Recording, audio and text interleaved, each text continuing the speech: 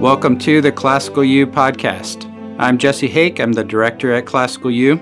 ClassicalU is a subsidiary of Classical Academic Press, a curriculum and monograph publishing company.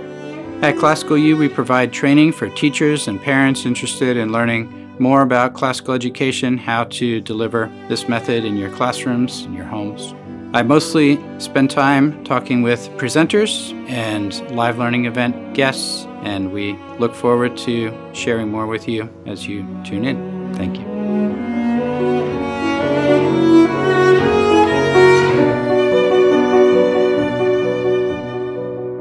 David, it's great to have you here working with us this week, recording a new course for ClassicalU. It's been fun to get to know you.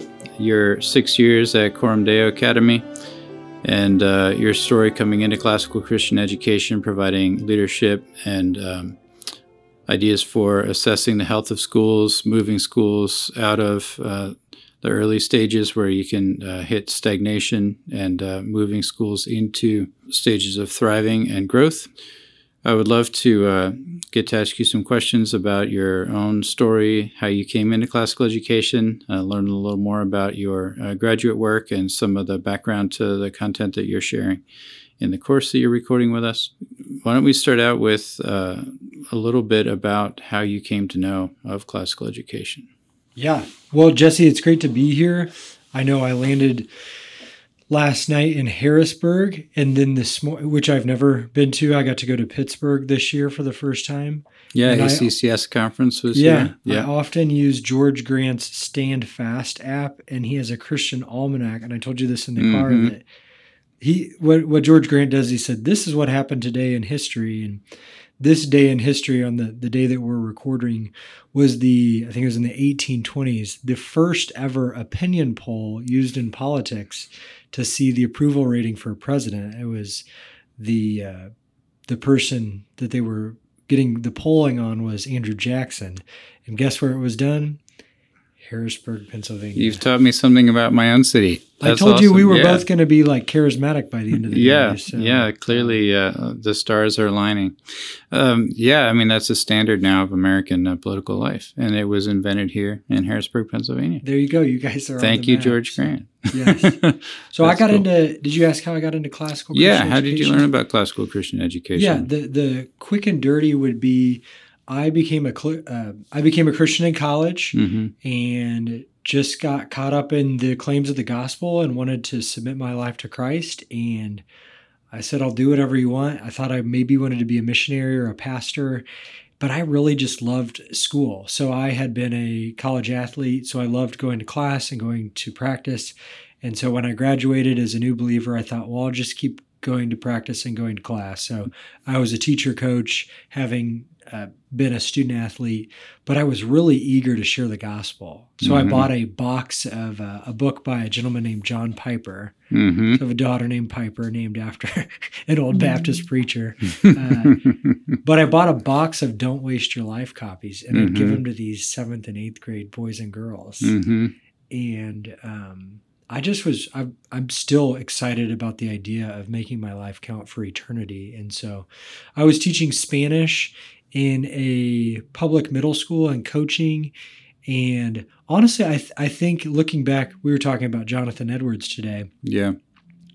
John Piper, obviously a big fan of Jonathan Edwards, just really wanting to have a God-entranced vision of all things, including education. And so over time, I would say I got disenchanted with public school because it was basically the factory model of education. And I was teaching Spanish. And so I was teaching 17-year-olds how to count to 10 and say amarillo, rojo.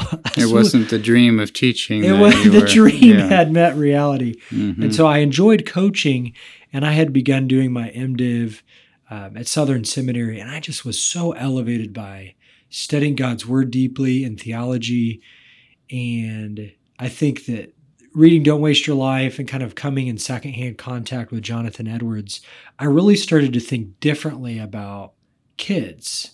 Yeah. These aren't just like bags to be filled or pencils to be sharpened, but this is divine clay to be molded. And so I would say my anthropology started to develop, and I started to see that teaching Spanish to high schoolers didn't actually help them with Spanish.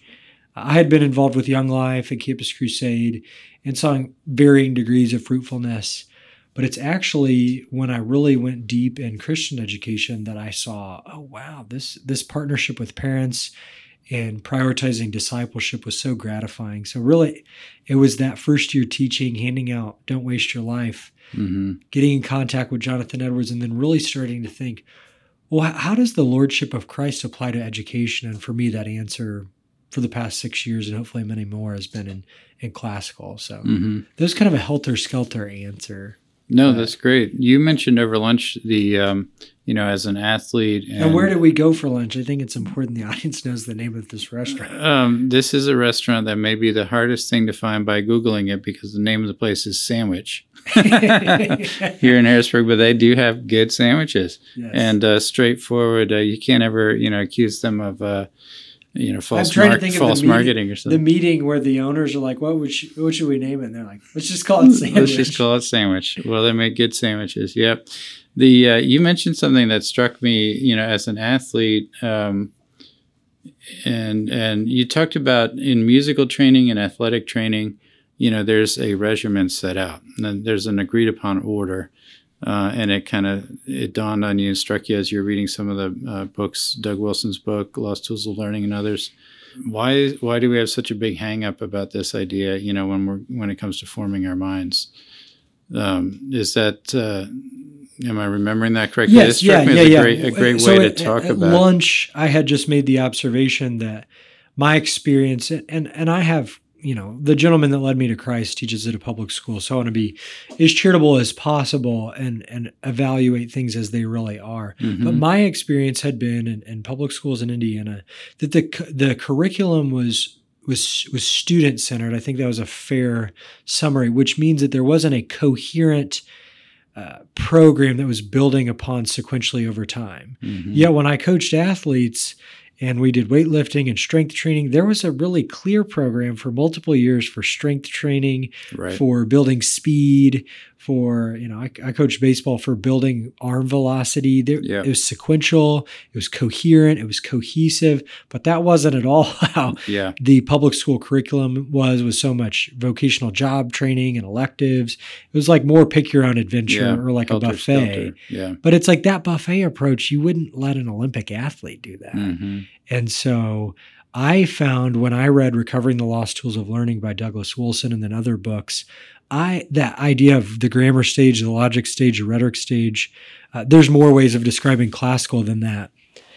But that really resonated with me because I liked to learn and I like to grow. And so I could see a clear course or pathway.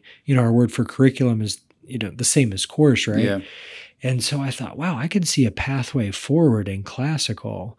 And so when I moved out of teaching Spanish in public schools to being able to teach different subjects in a classical setting, it was so intensely gratifying immediately. Yeah. Because I thought, oh, this is great.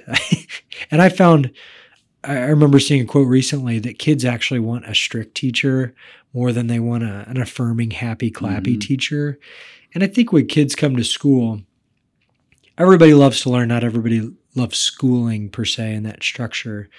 But I think if you're going to be there, you might as well be in an environment where you know what you're going to get, even if you're kind of an entrepreneurial, innovative type. And so I've just loved the clear vision and the structured pathway that you see in classical schools. There's a coherent, cohesive philosophy that builds sequentially upon one another over time. And anything that has lasting growth is cumulative and it's incremental. And so I see that in math and science and literature and composition. Like, for example, the progym. How do you pronounce that word by the name? Progymnosmata? Yeah, progymnosmata. And so I always say it wrong, but just those preliminary exercises that build so sequentially. So when I first got into classical, that was my intro through Institute for Excellence in Writing and Andrew Poudou's content. And I'm like, why would you teach writing any other way? Like, this is so clear. And there's such good fruit with the students that I worked with. Yeah. And so, I don't know, it's like anything where you have a great first experience, it can hook you quickly. Yeah. I would say that was my experience coming into classical. Great. What are some words of wisdom for other you kind of surprised yourself in your own story? It sounds like weren't planning on becoming a classical school teacher, but now you've been around the classical Christian renewal for a while. Worked at a couple different levels. I've been head of school for 6 years now. Words of wisdom, what are some things that classical Christian education does well? What are some stumbling blocks? Particularly, I'm thinking practically, imagine the young, like a college student who's graduating thinking, do I want to give a try, teaching at a classical Christian school? What are some things you would say, these are great reasons, and then these are some things to be aware of? Well, it's funny. We've obviously, as a head of school, I've been doing a lot of hiring in the spring and summer, and the contribution that I try to make to the hiring process. We have a great team at Coram Deo in Indiana, but I try to talk people out of coming to Coram Deo Academy by just naming, like, here would be a good reason not to come. And if you don't like this, you would hate working here. And so different things like that, I think, can be really helpful if God's really calling someone to a classical Christian school. So I would say, one way you might know that you shouldn't work at a classical Christian school is that you don't really want to think that much. And so if you're not you don't need to be like a college professor to be a kindergarten teacher, right? And lower school positions are a little different than upper school.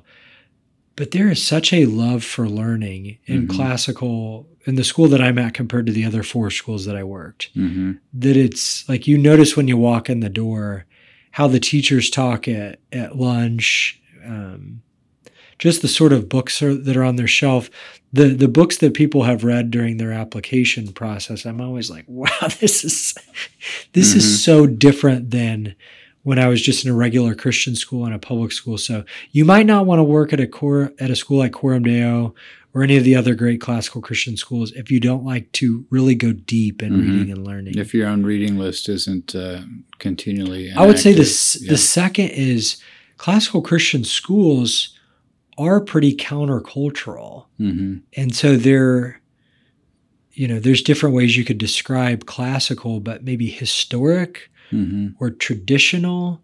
And so if you love giving kids candy and stickers and like moving their clothespin on a chart, I'd be like, do not come. You will just hate it because you'll think they're so backwards. And so God had been preparing me to have a more timeless approach because I was disenchanted with some of the factory model of education.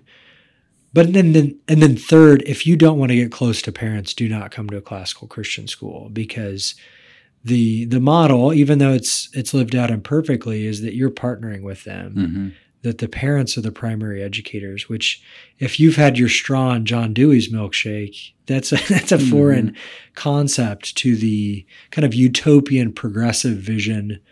Where teachers are almost a kind of savior in a really extreme version of that. Yeah. Well, that's an interesting thought. I'm going to quote someone. I've not read this book, and I might get in trouble quoting him, but Rushdoony has a book called The Messianic Character of Public Education. And man, I went through a program called Indianapolis Teaching Fellows, which is the same as Teach for America.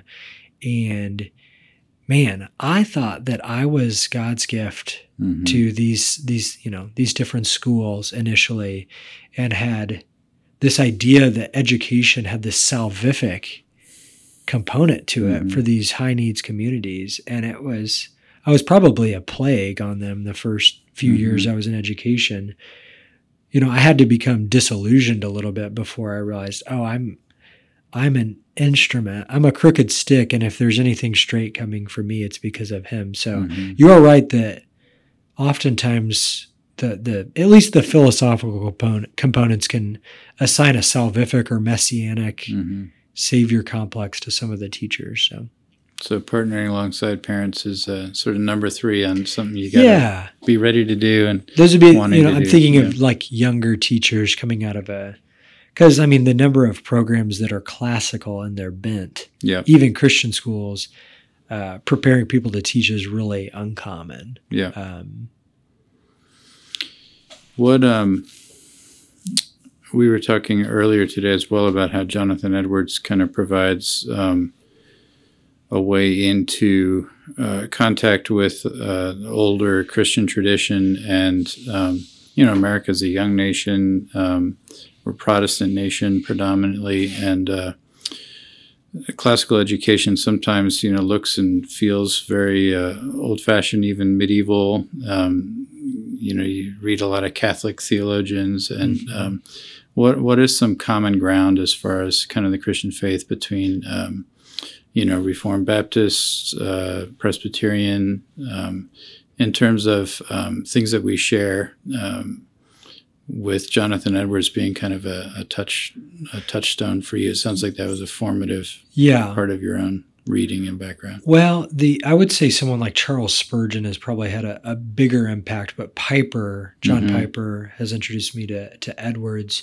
It's funny because a lot of the parents that enjoy classical probably aren't that theological. They come more from the devotional aspect. They just love to see the love the teachers have for Christ and for their kids. And so I definitely have that in me. My background's in crew and young life. Even though I did my doctorate at a seminary, at the end of the day, I really value classical insofar as it promotes discipleship. Now, I do love theology and intellectual history and ideas.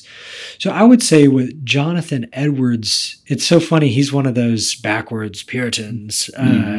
C.S. Lewis, didn't he talk about that? Like one of the great, what's his comment about the success of Satan with Puritans?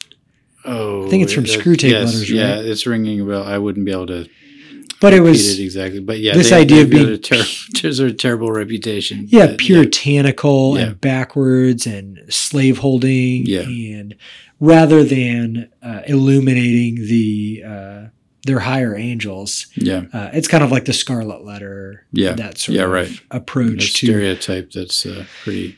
Yeah, but I think Jonathan Edwards. I'm not a historian with Puritanism, but he has this like Puritan devotional piety. Charles Spurgeon had that as well. But the interesting thing about Jonathan Edwards, he's probably the greatest philosopher in American history. And so he's known for that sermon, Sinners in the Hands of an Angry God. But there's so much more to Edwards. Like in a public school history textbook, that might be all you get with a picture of John Edwards dangling a spider over a fire. Right. And I would just say his warm piety as well as his engagement with philosophy and specifically Enlightenment philosophy. And so he really, I think, is not one of those. I feel like as Christians, you either withdraw from culture or go to war with culture. And you have one of those bents rather than just like being a faithful witness. And so I think Edwards, he was a pastor for a long time. He basically gets exiled from his church. He goes and he's a missionary, I think, to the Stockdale Indians. And then for 6 months before he died, I think he was the president of Princeton. And so he's a pastor, a missionary, a professor. Fully engaged, just as a faithful witness. And he would engage in the intense debate he was in was over the Lord's Supper and whether you should give it to people who he considered to be unregenerate. And I just love this idea that I'm going to engage with ideas, but also love people. And so Jonathan Edwards, I think every area of his life, he was trying to submit to the glory of God. I'm not a Jonathan Edwards scholar at all, but, I've been helped by what little I've read of him. I have his 2 volumes on my shelf, so that makes me feel like I'll get there eventually. You have a kind of communion with authors, just having them nearby, and in the books that, I mean, his insights into Augustinian, the well-ordered loves, really bring a whole long history of medieval thought. Well, I think I'm trying to get at something. I wonder if you can help me here. I don't like this secular sacred divide. Yeah. And so how in your mind, how does classical demolish that wall between, I go to my youth group, and I'm engaged in a small group, and I hear a good sermon or engage in the sacraments or whatever. How do you think what we're trying to do in this movement is is lifting the veil, if you will, or tearing down the curtain. I think it is, absolutely. I mean, I've heard sometimes people in intellectual history or theological history specifically have compared the old, conversation that Christians used to have about reading the pagans to our current kind of split between sacred and secular. So that we kind of, separate the world into two halves. This part doesn't have anything to do with God, and this stuff over here is God's stuff. Of course, all of creation, is God's. All truth is God's truth, and Edwards is a great example of that. And it is partly that that full engagement that you're talking about. But classical Christian education insists. It goes back to that conversation about pagan literature and says, no, we are engaged with all of the good stuff, whether it's coming from pagan sources or explicitly, our own scriptures and our own teachers. We're engaged with all teaching. And that was a stand that wasn't a given. Even those who advocated for it historically, like Basil and, many others, Augustine himself, said, this isn't, it's not all good. Like, you have to be discerning, and you don't take it all with, with a kind of naive, reception from the pagans. But the pagans have a lot to offer. They can teach us, and we need to sit at their feet and learn with a good Christian, a more mature Christian beside us to help us with that discernment process. But that is something then, like, that's an old conversation, an old lesson that classical Christian education advocates for those who were giving that answer around paganism. And I think that actually reinforces the lesson for today that is our own problem, our own hang-up, which is this very strong tendency to think of the world in terms of sacred and secular. And, our church-state, separation of church and state, there's several things that are kind of institutionalized in America that reinforce that for us. But it shows up, even in our kind of attitudes toward Sunday. And, this is when I go to church and, do my God stuff. And then, I go to work, and most of the people sadly in most American workplaces now, be a lot of, you just assume that it would be rude, to in any way sort of represent yourself as serving Christ in your workplace, those kinds of things. So one of the best compliments I've ever heard about the school that I'm at is someone from a kind of big box Christian school came to the school that I'm at, and just randomly, the dad texted me, here's a list of differences between this school and Coram Deo. Mm-hmm. And one of them was the degree to which Bible was evident in all of the different content areas, which was really encouraging to see. And I think that has a little bit to do with the curriculum, but a lot to do with the sort of people that are attracted to this movement. Is just the Sunday, Wednesday approach to discipling kids is wholly inadequate when you consider Deuteronomy 6, and when I'm sitting and when I'm standing, when I'm walking, when I'm lying down, I'm teaching them the commandments, or Ephesians 6, or which is about raising children in the paideia of the Lord, or even the Great Commission. My MDiv is in Great Commission studies, so if you need to know, if you need advice, you can talk to me. Not really, but I love this idea of we all need help observing what Jesus has commanded us. And there's such normal, ordinary ways to do that. And I just feel like we spend so much time at school that we're missing an opportunity as believers if we don't redeem the schooling aspect. So that is a great compliment. I mean, what that Ken said. Well, I think of even Doug Wilson, who obviously can be quite controversial for some folks in classical. When he started Logos, what he would say is he didn't want two things. Mm-hmm. I don't want it to be a fundamentalist school, and I don't want it to be a college prep school. Mm-hmm. And so, to your point about pagans, is we're going to engage with the philosophic tradition, starting with Plato. And we're going to engage with the literary tradition, starting with Homer. We're just going to track that through history, and I think it just makes people thicker. It gives them more depth and breadth. Yeah. And the claims of Christ have more application. So yeah, that's a great way to put it. That the claims of Christ have more application when you're engaging with pagan literature.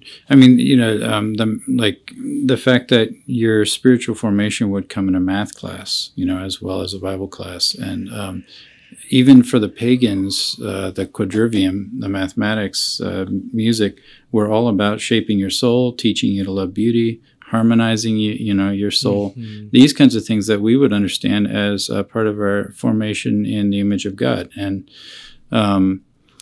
those, even for the pagans, they understood these disciplines that way, and now we've entirely secularized all these different subject areas, and it is almost inconceivable of us to imagine that math would draw us closer to God. Yes. Yeah. Well, I think especially if, my bent is kind of to be an achiever, and if I do this, then this will happen. So it's kind of an instrumental approach. Rather than just a approach to which I would enjoy. Yeah. And so I this has taken me like the last year. I finished my doctorate last year. So I'd been a student since I was, my whole life. Yeah. So I just got addicted to school and reading. I loved reading a syllabus. And I think there's a way in which, at worst, it could be like a man-centered salvation project. Right. But if you have this works-based rather than grace-based, or just I can behold the beauty, and I enjoy. It's contemplative. I have noticed in the last year I've tried to really be more contemplative with observing the different things that I'm reading, and very slowly I'm like Eustace becoming undragoned.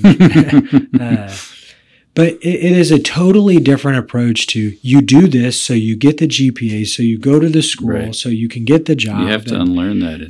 It's so painful. Yeah. And you need Aslan to like scrape it and then throw you in the purifying waters. And that is another kind of countercultural. So we could go on and on. This is delightful. But I did want to ask about your course, and it is connected to the PhD work that you just mentioned. Describe a little bit about PhD work. And I know your course name is kind of inspired by Doug Wilson's book. You're talking about the lost tools of school leadership. And your PhD work was on the various stages in which schools can kind of get stagnated and stuck. Is that right? Mm-hmm. Can you unpack that for us? Yeah, so the course is entitled Recovering the Lost Tools of Leadership, playing off the book title from Douglas Wilson, Recovering the Lost Tools of Learning. Mm-hmm. And so the idea, my observation has been in the doctoral research that I did an EDD, a Doctorate of Education, that we want to be distinctly classical and Christian in the classroom, but that's not always true in the boardroom. Mm-hmm. And so I read a book during my doctoral program that was about the business forces that reshaped the administration of public schools. So often let me try this on you, Jesse. What's the opposite of classical education? The classical model. Progressive education. Okay. Factory model. Factory model. There you go. And so how do you think the factory model of education infiltrate? Because schools were classical, but how did they adopt the factory model? How did the barbarians invade? What was their strategy? Well, you start counting, you start looking for data points, and it's all about, just a kind of numeric evaluation of how time is being used, the results, and what are the various ways to quantify results. And exactly. So Frederick Taylor and his principles of scientific management, which were all about eliminating cost and maximizing output from the minimum number of inputs. So it's standardization, centralization, and bureaucratization. That's how the factory worked. And you didn't need high-skilled labor. You needed people who could be efficient. Yeah. And just so punch the right tickets in the right way. Yeah. And so I read this book on the impact of Taylorism on schools, and it just blew my mind.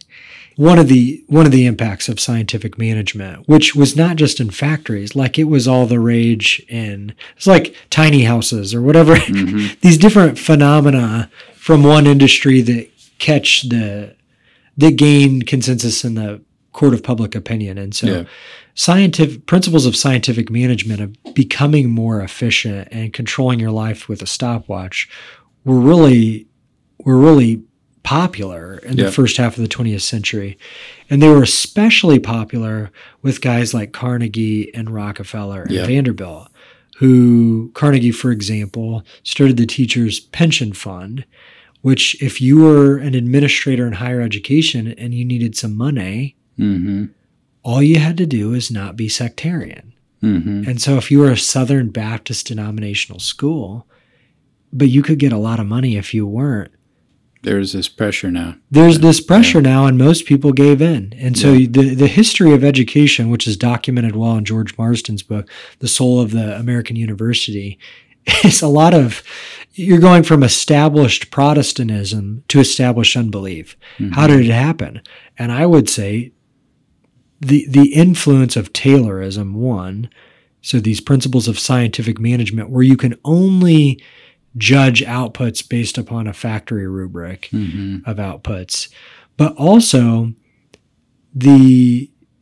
Carnegie, for example, he hated Latin and Greek. And so if you're in a board meeting, like an important meeting where you're reviewing numbers and seeing how things are going and you're checking the state of the quality of what's going on, he thought that classical learning produced a distaste for practical affairs. And so why would we read the Odyssey when we have workforce development issues? So Carnegie was thinking about the next 20 years, not the next 200 years. And the need at the time, not the ultimate need, but the immediate need was workforce development. They needed people to work in the factories.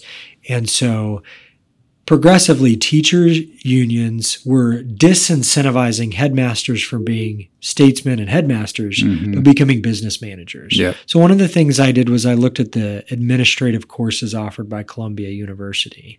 And it was so funny that they had so few administrative classes in maybe the 1920s, and then by the 1930s, it's like there's 15 different courses you can take to being an administrator.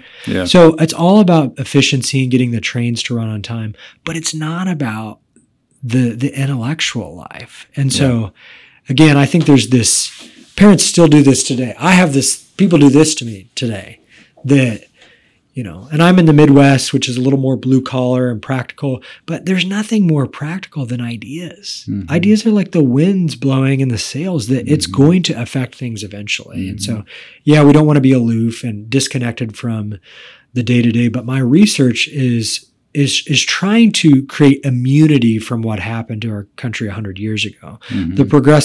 I've been influenced by David Goodwin, who always says the supply lines of education have been controlled by the progressives for more than a century. And it's just, you don't have to do that much research to verify that that's mostly generally true. And so I love this idea that a classical Christian philosophy of education should be complemented by a classical Christian philosophy of leadership. And so I think that boardrooms giving in to pragmatism means that to be a headmaster, who cares if you have a PhD or you are master of certain ancient languages? We want you to have an MBA. And so we don't want you to be a professional when it comes to philosophy or theology or pastoral ministry. We want you to be someone who's good with facilities, finances, and fundraising. And this is, think of by and large, what's a college president? Right. They're a fundraiser. Gone are the days of people like Hutchins, who was at University of Chicago, I believe, and worked with Adler on the Great Books Project.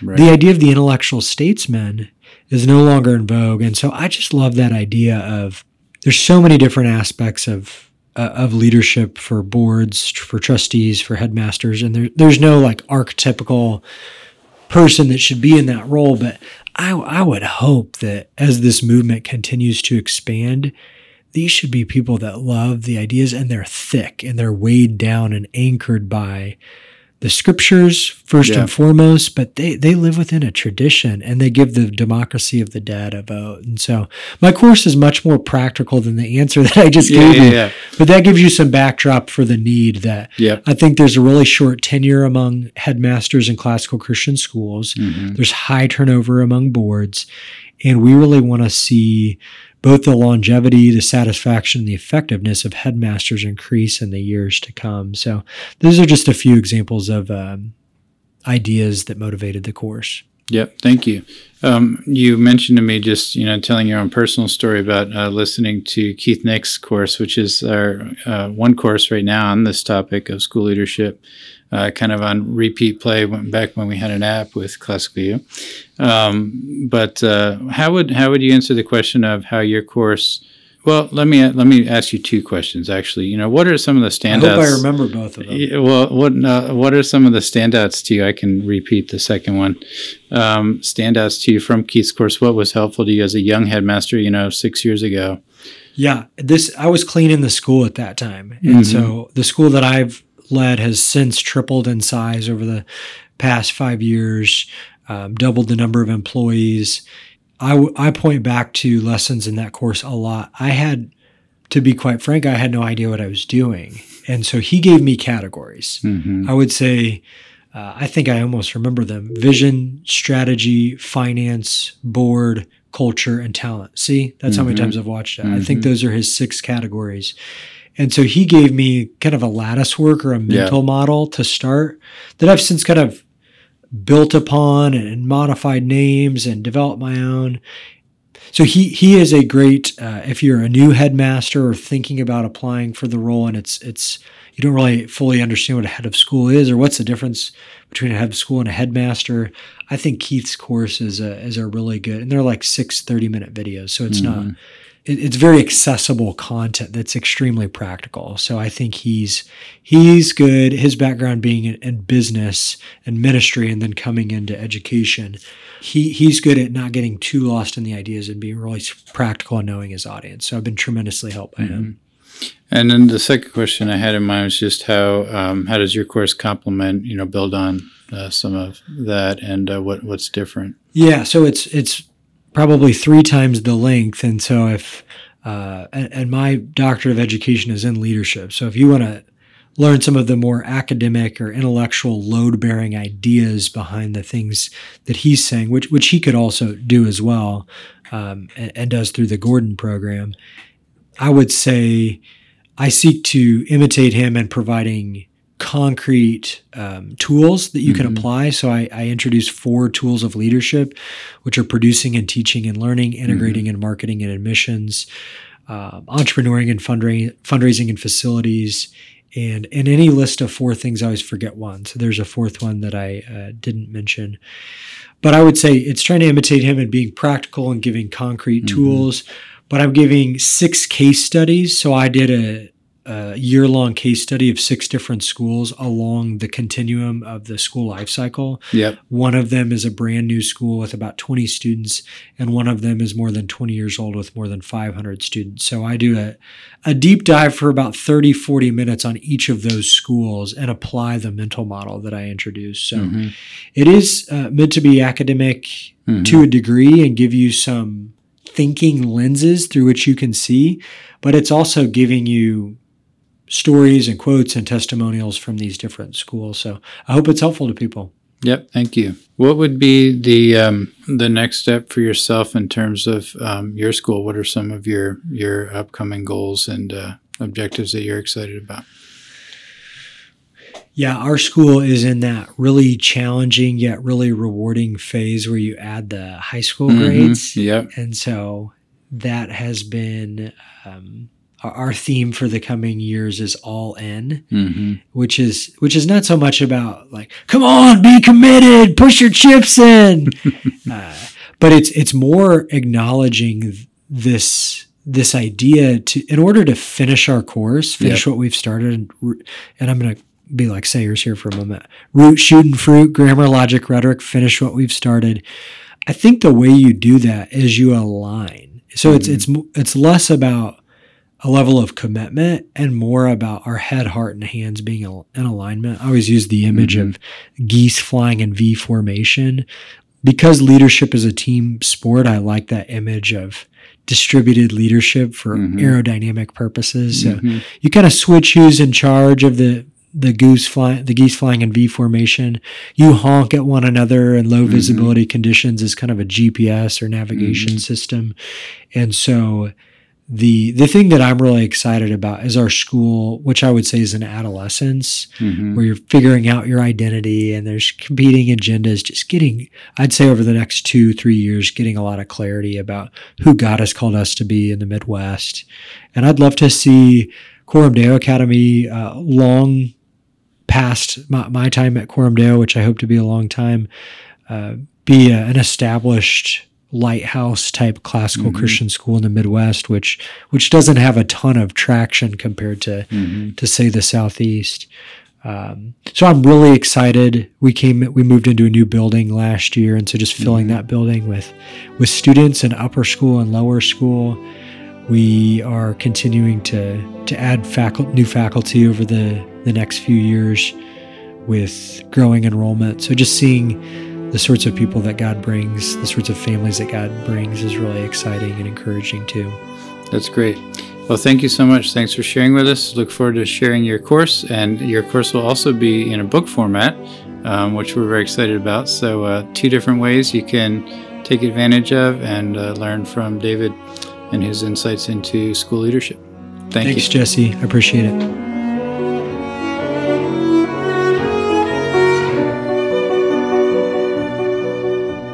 Thank you so much for listening to the ClassicalU podcast. Please do check out our website, ClassicalU.com, and our teacher magazine, Altum. We hope you've enjoyed these conversations with presenters and live learning event hosts with ClassicalU.